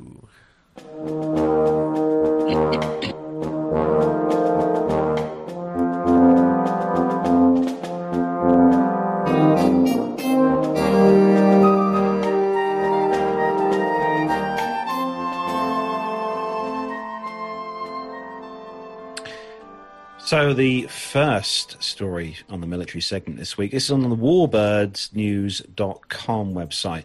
And sad news for us here in our region where me and Matt live, because this is not far from us. And a museum we all know and love here. So the headline, the Imperial War Museum at Duxford and the Fighter Collection announce relocation of the Flying Legends Air Show. So after a long and successful partnership of some 30 years, the Imperial War Museum at Duxford and the Fighter Collection are announcing this week that the Flying Legends Air Show will no longer be taking place at Duxford. Given the financial pressures which have resulted from the coronavirus pandemic over the past few months, the museum has been required to examine all future events and consult with key partners to ensure that, as a charity, the organisation is able to maximise income and remain financially stable. It was therefore mutually agreed that the TFC would seek an alternative location to host the Flying Legends, which will be confirmed at a later date. John Brown, the Imperial War Museum Executive Director, Commerce and Operations, commented that the Fighter Collection will continue to be a highly valued partner at the Imperial War Museum, and we are delighted that its collection of amazing aircraft will remain on site and continue to be displayed throughout the year. We are confident that the Flying Legends will continue with its success and would like to thank them for their entertaining audiences at the Duxford over the years. He said that we'll be making some exciting changes to our own airshow program for next year and look forward to sharing more details in the coming months. So for more information on the Imperial War Museum Duxford's Airshow season, including tickets to this year's Battle of Britain Airshow, just go over to their website. And there's also some exciting news events in the program for 2021. It's sad news. It's an air show that I've been to. This, didn't you? You actually found the story. You were quite shocked, actually, of the changes. I mean, I've been to this particular. I've only been to this particular air show twice in my time of going to air shows, but every time it has always been a heavily attended show. There's always been packed crowds there, and obviously the Flying Legends display is one of the biggest ones of the year for Duxford. Very much a highlight, actually. I think it is, isn't it? Yeah. And to have that amount of warbirds in the sky at the same time when they do the fly past with the Spits and the Hurricanes and all the other aircraft, the P-51s, is one of the biggest. In my view, is one of the best shows, and it's a shame that obviously having that on our doorstep as such, because Duxford is literally only about an hour away, is it, Matt, from us? About an hour and a half. Hour and a half, yeah. It's close to. It's not too far from us. It's all main roads, and it's a shame that that's going to be moving, and we don't know where to. It could move to any of the larger airfields within the UK, I suppose. It'd be interesting to see what their plan is, isn't it, really? I mean, they're sort of talking about that they're going to sort of, well, not replace it, but, you know, I mean, they've got plans of their own and stuff, and I guess at the end of the day, in the current climate, a lot of these decisions are financially based, aren't they? At the end of the day, they've got to, because we're going to be needing to do some kind of social distancing certainly for the foreseeable future. And big shows like that are expensive to put on, and you need those huge crowds to make it financially viable, I guess. So also, wherever this goes, they're going to need a space. They are going to need a space. They're not going to be able to hold this at at Seething or at Beccles or one of the. It's going to have to be a substantial airfield here. Well, of course, one of the most amazing things about our Shuttleworth visit, wasn't it? I mean, is what a lovely air show that was, because it was literally the world's first ever at that time. I mean, I'm sure other people have done it since, but it was the world's first drive-in air show. It was really quite a unique experience, wasn't it? I really enjoyed it. It was so nice to have a bit of space, and you were able to sort of set up your pitch with you, because we had a big picnic table and all sorts, didn't we? Just sort of setting all our gear up and scanners and goodness knows what else. So it's sad, actually. We'll have to keep a good eye on this. Yeah, absolutely. I think there'll certainly be more to that. So we'll move on to the next story. I love this story. I heard about this earlier on in the week, and for you it's a tech story. Yes, and which I'm terrified about, I'll be honest. Quite appropriate. But as well, I just think this is great. This is like the whole the Terminator kind of thing, where the artificial intelligence against a human being. Yeah, I know. That's why I'm nervous about it. But anyway, inhomelandsecurity.com is the website, and this is one of the stories that Armando sent us this week, actually. And the headline is DARPA's AI defeats Air Force pilot 5-0 in head-to-head competition. That's a scary thought, isn't it? Anyway, Heron Systems, the winner of a 2-year Defence Advanced Research Projects Agency competition yesterday, yielded an artificial intelligence system that managed to not only outgun a top current US Air Force fighter pilot — he's going to be so furious, isn't he, that guy, and weapons school graduate — but to score a flawless victory against its human opponent, winning all 5 dogfighting engagements. It's a giant leap, according to Lieutenant Colonel Justin Glock-Mock, another weapons school graduate who also co-hosted the live stream. The DARPA program, known as the Alpha Dogfight Trials, was designed to demonstrate the feasibility of developing effective, intelligent, autonomous agents capable of defeating adversary aircraft in a dogfight. In other words, if this were the movie Top Gun, Maverick and Goose would just have been smoked by an unmanned drone in head-to-head combat 5 times in a row. Perhaps most impressive is the timeline under which these teams rapidly developed their systems. In August 2019, 8 AI companies were selected for the competition. The first trial was held 3 months later at St Johns Hopkins University Applied Physics Laboratory, an exhibition match allowing teams to test the simulation environment. The second trial, held in January, was the first to rank the company's teams in head-to-head competition. Companies went on from concept to reality in just over 1 year, demonstrating the ability to make tremendous gains with AI by rapidly redesigning, testing and revising their algorithms. But don't pop the champagne cork just yet. The Alpha Dogfight trials were a series of heavily scripted, simulated events. Heron Systems, along with the 7 other companies who made it to the finals, had perfect knowledge of the system and computer environment, a significant advantage over the human pilot and a departure from real-world flying. The pilot was forced to use VR goggles and non-standard equipment. In essence, the human pilot was forced to fight on the computer's terms, not the other way round. Commander Vincent Jello Alio, I swear they make these names up sometimes, a former US Navy fighter pilot, Top Gun instructor, and now the host of the Fighter Pilot podcast, cautions that we shouldn't read too much into this victory. Humans have been proven to excel in one more important area than facing off other AI. They know how to handle the type of uncertainty found in today's combat engagements. Combat does not occur in sterile, static environments. It occurs in 3D in real time, where the weather, your adversary, and a whole host of other factors come into play. Given the results of the Alpha Dogfight trials, it's not hard to predict that the US military will seek to push development of an unmanned aircraft capable of fully autonomous combat. The US Navy is already experimenting with Boeing's MQ-25 Stingray, an unmanned aircraft capable of launching and recovering aboard a nuclear-powered aircraft carrier to provide refueling service for manned aircraft. Plans are already underway to begin expanding that envelope to include persistent surveillance and possibly combat capabilities. Much more to this story, really. It'll be in the show notes if you want to take a read. But so we don't need to panic just yet that that the Terminator is about to become real. Then we haven't got to start panicking and sort of, thinking that Skynet is real just yet. What do you think, Micah, about this story? I think that it was a war game, and when you play war games and you know what the outcome is supposed to be, then you can do what you need to do. It was in a simulator. I think it's going to be very, very different if and when the time comes when you're actually in air-to-air combat or air-to-air training. And eventually artificial intelligence, which is what AI is, will, get much, much better. But I think that we're going to see a lot of, it's going to take quite some time for it to improve so much that it truly is autonomous. And I'm sure we already use some artificial intelligence in our fighter programs, in our military aviation, but it's not totally self-sufficient just yet.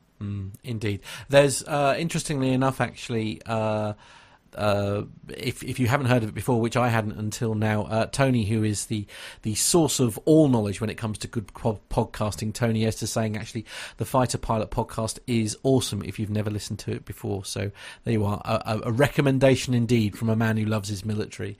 Have you ever listened to it, Micah? I've heard a couple of them, not in quite some time, because, after PTUK and APG and Airplane Geeks, I just don't have any more time left in the week. But I have listened to it, and it is a great podcast. Absolutely, yes. Okay, so we've got one more story left, Micah, and that is with you. Yes, and it comes from the... It's bad news for Jonathan Warner. Oh, is it? It really is. It is. Sad. Oh, yes. It comes from Gloucestershire Live and B-52... I hope I pronounced that right. That's correct, yes. No, bang on. Well done. B-52 plane spotters heading to RAF Fairford are warned by police. And it goes on to say that it's not unusual to spot some kind of aircraft in the skies above Gloucestershire, especially with the likes of RAF Fairford nearby. But now... Gloucestershire Constabulary have issued warnings to plane spotters. An image of a notice from Gloucestershire Police was shared on social media, and in it, the safe and sociable use of roads, that's a quote, safe and sociable use of roads is encouraged, along with a plea for observers to park, quote, with the consideration of other road users, businesses, and the community. Apparently, a number of military aircraft have been spotted in the skies above Gloucestershire in recent months, including a Chinook helicopter, one of my favorites. That's not in the story, by the way, but it does happen to be one of my favorites. And a U.S. Air Force B-52 bomber. And the notice from the Gloucestershire Constabulary reads, "We appreciate and understand the desires to come to this area to observe the increased aircraft activity. We welcome you all and hope you are able to enjoy your visit. We do value your presence as you are vigilant and report suspicious activity to us." But it went on to say, "We recognize the impact of such activity has in the local area and wish to encourage the safe and sociable use of roads. We are working with other partner agencies to achieve that aim. To this end, we request that any vehicles parked are done so with the consideration of other road users, businesses, and the community. We especially implore you not to park in front of any crash gate." As you do. Yeah, because everybody would anyway. Or on any verge. We reserve the right to remove any such vehicle at the owner's expense for the offense of obstruction and report any driver for driving otherwise than on a road. Parking on pavement can be similarly dealt with. Parking on double yellow lines will be dealt with by enforcement officers from Gloucestershire County Council who are conducting patrols in the area. Thank you for your cooperation in this matter. So basically, all it says is, think about where you're parking and be careful what you're doing and mind others. Now, I'll be honest with you, the main reason why I chose that story is because actually Jonathan Warner was there, and the main, I'll hold my hands up, the main reason for wanting to cover this story is because during this week, and Micah, you'll want to watch your screen for this one, I was sent a video by Jonathan Warner that he took with his camera, and I don't know if you've seen this yet, Carlos, actually, and the whole reason for that story is because of this beautiful video. If you are listening to the audio version of the show, then make sure you take yourself over to YouTube to have a look at this. This is stunning.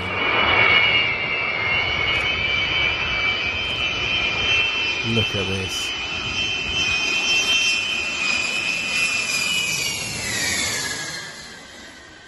How cool is that? How cool is that? Oh, I just love the sound of those 8 engines. That's a beautiful sight. Absolutely. Love that B-52. Yeah, absolutely. What a lovely video that was. Thank you, Jonathan, for sending that to me. Actually, as I say, I hold my hands up. That's the only reason, really, I wanted to cover that story this week, is because it gave me... But, Jonathan, this is important. Don't get arrested getting those videos to us. Be careful. Absolutely. Yeah, don't get into trouble. We're really not worth it. We're really not worth it. There we go. And that's it. That's the end of the military for this week. We have another thing that we'd like to go into. Many of you will remember, no doubt, that we ran a competition involving the plane reclaimers, and they very kindly gave us a voucher which was sent to Andrew van der Sarg. Episode 324 was when Andrew was on. Take yourself over to YouTube or listen to episode 324 if you haven't done so already. It was a fascinating chat that we had, and as many of you remember, we asked loads of people to send us basically stories about aviation in their life, and we had some fantastic entries in our competition, and so we're going to cover them as best we can throughout this. And this week, Carlos, you're going to read this for us, aren't you? It's actually one of the lovely emails that we received, and it came from James Dean. So, James Dean, thanks for sending us in. So, James Dean sends us this story. So, he says, "Hello, Plane Talking UK community. The year was 1992. I was 4 years old, staring out of the terminal window at London Heathrow. On the other side of that window sat the Queen of the Sky, a massive Boeing 747. It was painted in that beautiful early 90s United Airlines livery, the one with the rainbow tulip. I was in awe. The sight of that mighty machine was enough for me to temporarily forget the sadness I was feeling that day. This was the day I was moving to the United States, leaving my nan, uncles, aunts, and cousins behind. I was very close to 2 of my cousins that were similar in age, so it was very hard to say goodbye to them, not knowing when I would see them again. My stepfather was a US service member getting stationed back stateside, so my mother and I were along for the ride. Prior to that day, as best my memory can serve, I was not happy about leaving and remember crying my eyes out during our going away party, even telling my parents I wanted to stay with my nan. I did understand why this was happening to me and why did we have to leave. But staring out of that window, I immediately felt a sense of excitement and adventure. It was as if I was looking at that aeroplane and it hypnotized me. And although I'm sure I was still sad, that wonderful aeroplane gave me an immediate sense of calmness. Once on board, I remembered looking at the rows of seats that seemed to go as far as my eyes could see. I couldn't believe the size of this big hunk of metal that was about to lift us in the air and take us halfway across the world. With my head pressed against the window the entire time, we taxied out and blasted off. Although I was a bit scared of the turbulence on takeoff, the sight out the window was enough to keep me from growing too worried. We had two flight segments to get to Spokane, Washington. The second flight, I remember, was at night, and it was on a United Airlines 727 from San Francisco. Again, my little forehead pressed up against the window during the departure. Seeing all those lights on the ground absolutely left me in awe. My parents were tired, but kept answering my hundreds of questions about flying. I think they were just happy that I wasn't sad and telling them I wanted to go with them without them anymore. I don't think they realized it, but that was first trip for me, and it lit a fire inside me. That was the day I officially caught the aviation bug. After that, every time we went flying, I would get excited the night before, just as I would the night before Christmas. We went back home 3 times during my childhood, alongside a few other vacations within the United States.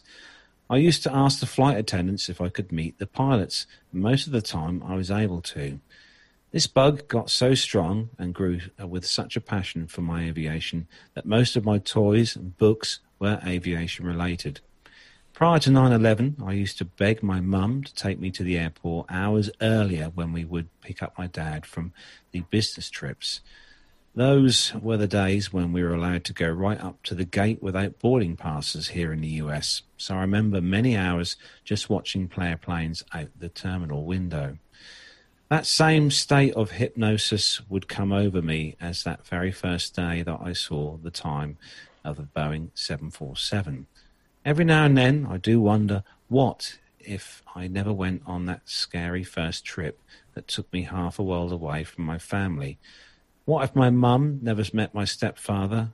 And would I be sitting here today strapped into the first officer's seat of a Boeing 767 flying all over the US and the world?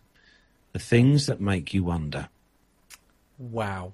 What a fantastic story that is. That's just beautiful. That was the surprise at the end there for me, was, as I say, there he is strapped into the first officer's seat of a Boeing 767 flying all over the US. And you say, and you wonder if it hadn't have been for that trip that at the time was probably very heartbreaking, to be sort of, flying over to this, leaving the family behind, as it were. I mean, as you say, it does make you wonder, would he be doing what he's doing now if that trip hadn't taken place? James Dean, that was a fantastic story. Thank you very much for sharing that with us. Micah, I'm going to ask you this question now. What was your first ever aviation experience? What got you hooked into the world of aviation?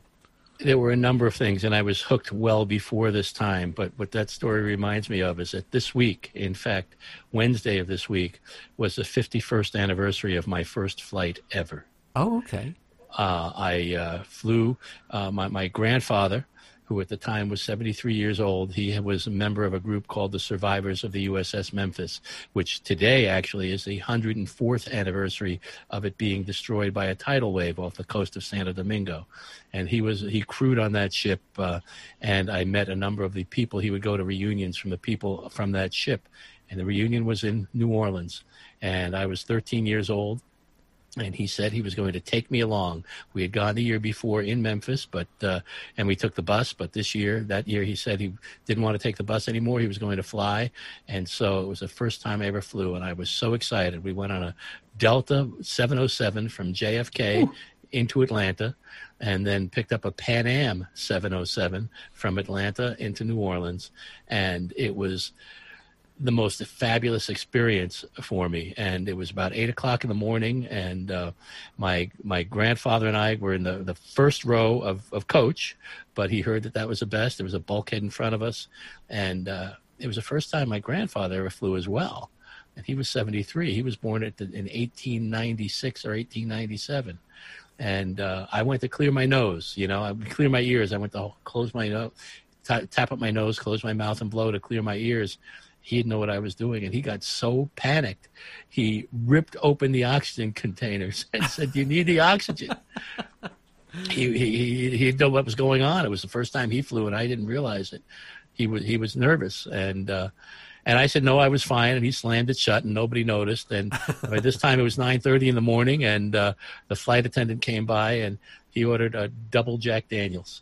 As you do. I mean, which he enjoyed his drink on occasion, but never at that time in the morning. And it wasn't until about maybe 40 years after that I realized that it was the first time I was ever with him when he was really scared. Oh, wow. And it was just, it was an amazing experience. And having shared my first flight with his first flight was something I'll never forget. We were very, very close. What a lovely story. And it is, I mean, I guess obviously because of the age of grandfather, it was not sort of flying wasn't a regular occurrence perhaps like it is now. As I suppose you growing up, perhaps it was much younger and much more exciting for you, as where when you fear is something only experienced by the old usually, isn't it? Well, yeah. I mean, it was new to him. He was born before airplanes. When you think about it. And there he was, a man that was born before the age of aircraft and had served in time in the Navy for years and years and years, and had even been aboard a submarine. But the first time he was up in the air, and he wasn't going to show me that he was nervous about it. But anyway, it certainly happened, and it was. Like I said, it was great to share that with him, and I lost him about a year and a half after that, and but I still think of him every day. And in fact, where he and I had the same initials, not the same name, but the same initials, and I was given his ring, and I've worn that for 50 years now. Wow, how cool is that? How cool is that? Well, I've got to ask the same question to Carlos now. So, because it was a family holiday, wasn't it? Is what got you hooked on flying? Yeah, it's going back. I think I've done the story about this on the Airplane Geeks when I was a guest on there many moons ago.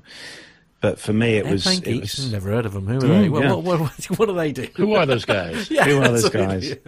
No, for me, Matt, it was. I mean, I was lucky. Very lucky as a child, having a sort of holidays abroad to various countries and stuff. So flying for me started at I was 5, I think, when I had my first flight on the commercial airliner.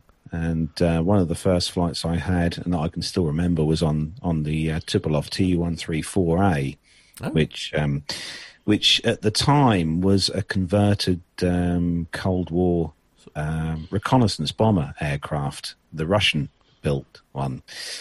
If you look them up, the original ones had glass windows in the nose cone. If you remember the nose cone, they were very old aircraft, and that was one of the first flights that I took as a child. And I mean, I've been lucky enough to fly on pretty much most of the Boeing products, 727, 707. I even flew many years ago when I was probably around about 7 or 8 years old. I flew on the DC-10 with Freddie Laker Airways. Oh wow! On the SkyTrain, and I've got a photo somewhere of me being held up on the seats by my parents, wow. And going back to those times, and then this was obviously the late 80s, early 90s, kind of, well, late 80s this would have been. The economy seats then, especially in the DC-10, because the DC-10 was one of the first of the wide-bodied age of aircraft. These seats in economy then were like your armchair at home, Matt. They were really huge. This is going back to a time where the foam in the seats was kind of, a really good foam seat. It was comfortable. And I'll never forget the interior decoration. The walls on the aircraft were very brightly coloured as well. But no, that was probably going back to my first memories of flying as a young age. And I can still remember one of the first times that I flew to Malta. was the time when Lucca Airport, the airport in Malta, they didn't have an arrivals lounge or arrivals hall or a baggage reclaim area. They had a shed with a large table inside the shed, and your suitcases would be loaded onto a tractor and a flatbed trailer, which would then be brought into the shed where you would all wait, and they would put all your cases on the table, and you pick your cases up and go through the airport. Not entirely dissimilar to how Norwich is now, then. But no, that's really unfair. I take that back. I'm sorry, Norwich. Yeah, that's really unfair. It's brilliant. For, air travel. I just hope, and I really, really hope and pray that after all that's going on, that we have some kind of,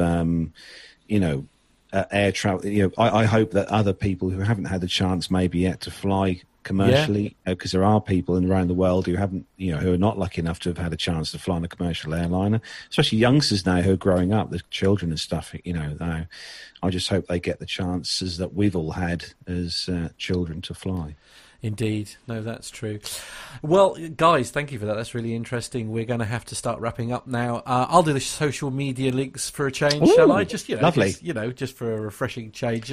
Before we do that, Matt. Oh, dear. Yes. Before we do that, if you don't mind. Yeah, probably.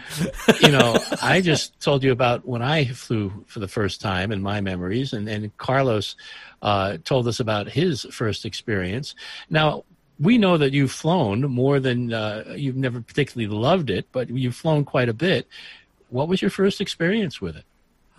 So, I'm trying to think. So, what should have been my very first trip ended up being a coach trip in the end, because actually my nan was very poorly, and she had like a brain hemorrhage just before.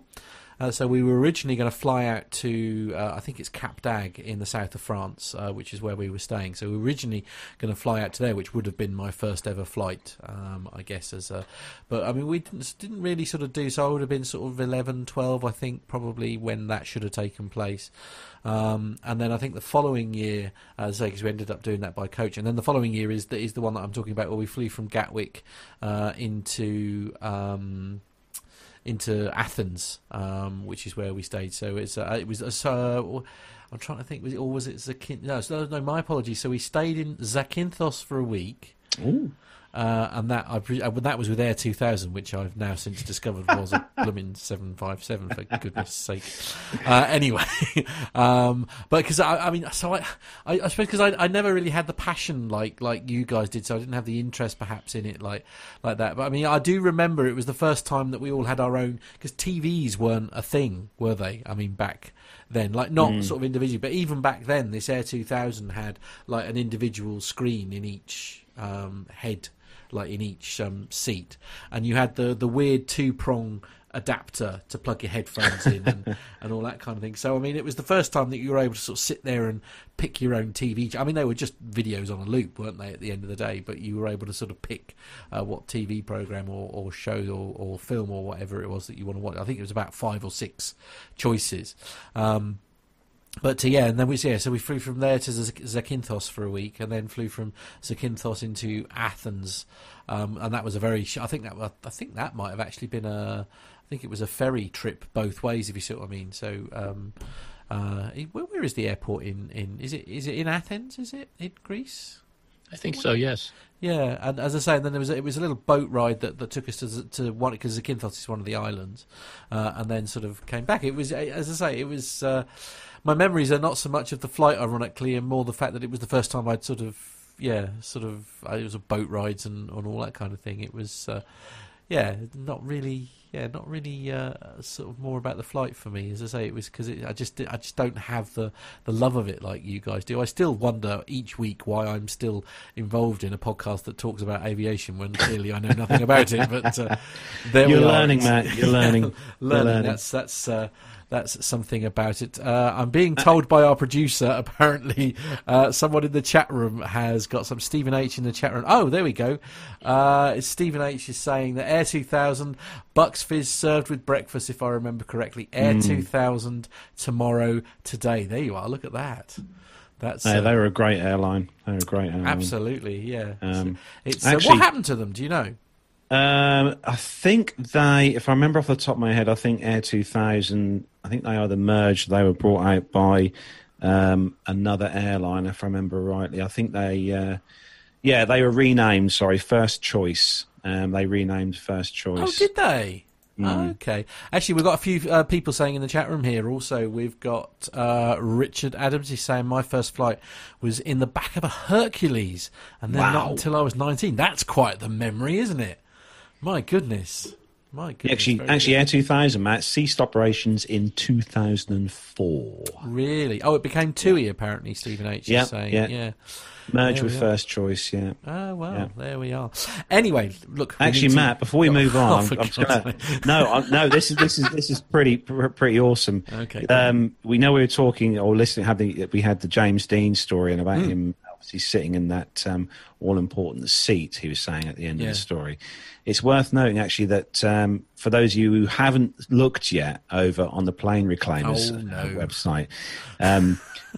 Andrew over there, who we had on the show as a guest, he's now got on there for you to purchase if you fancy it. For those of you who have really got the passion for aviation, you can buy yourself a pilot seat from a 747-400.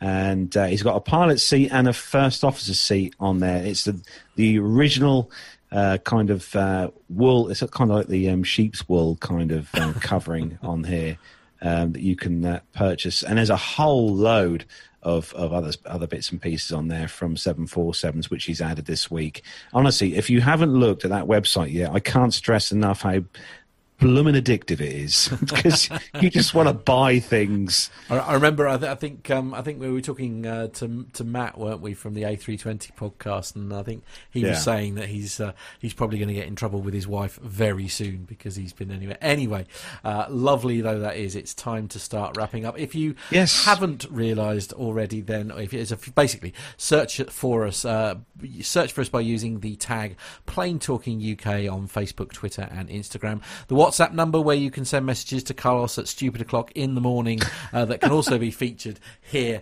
on the show. That is +44 757 2249166. That's +44 757 2249166. Email podcast@plaintalkinguk.com. The website, the new website, www.plaintalkinguk.com. Why not subscribe to our YouTube channel? You get notifications when we go live, and you can help shape the conversation of the show by joining us in the chat room. Go to youtube.com and search for Plain Talking UK. On our website, don't forget also there is the Amazon link. If you use that link to do your purchases, and basically we're given a small referral fee from Amazon for that, which means you can contribute to the show by just doing your ordinary shopping. But if you do have a couple of pounds laying down the sofa, interestingly enough, Patreon now offer sterling as one of their currencies. If you are a UK Patreon, might be worth switching for that. Because basically we get a little bit more because we haven't got the exchange rate to worry about, which is, let's be honest, is not great at the moment. But Patreon, if you would like to be a Patreon to the show, then that would be marvellous. We've got some great supporters already, which we thank you from the bottom of our hearts, because we know how tough things are for everyone at the moment, and we are eternally grateful for everyone, both from Patreon and of course PayPal as well. Several people give us donations via PayPal as well.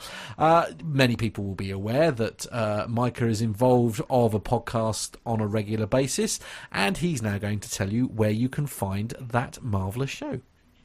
Well, on occasion, you might hear me on the Airplane Geeks, and you can find the Airplane Geeks at airplanegeeks.com. But if you want to find me directly, the best way to get in touch with me is probably on Twitter, and my handle there is @MaineFly. Maine like the state of Maine, which is MAINE. Fly like let's go flying, but Maine @MaineFly. Indeed. That's it. Carlos, I'll leave you to do the wrapping up. Yep, I want to just say a big thanks to Micah for coming on the show tonight. Thank you, Micah, for joining me and Matt. Thank you so much for having me. Very much appreciated. Great to visit with you guys. I always love to do that. Always good to see you, Micah. You are the family member. You are the family. Part of the family. And we're going to say a big thanks as well to every single person who's joined us in the YouTube chat room this evening as well. All the usual family members in there, plus some extras. Good to see some new people in the chat room.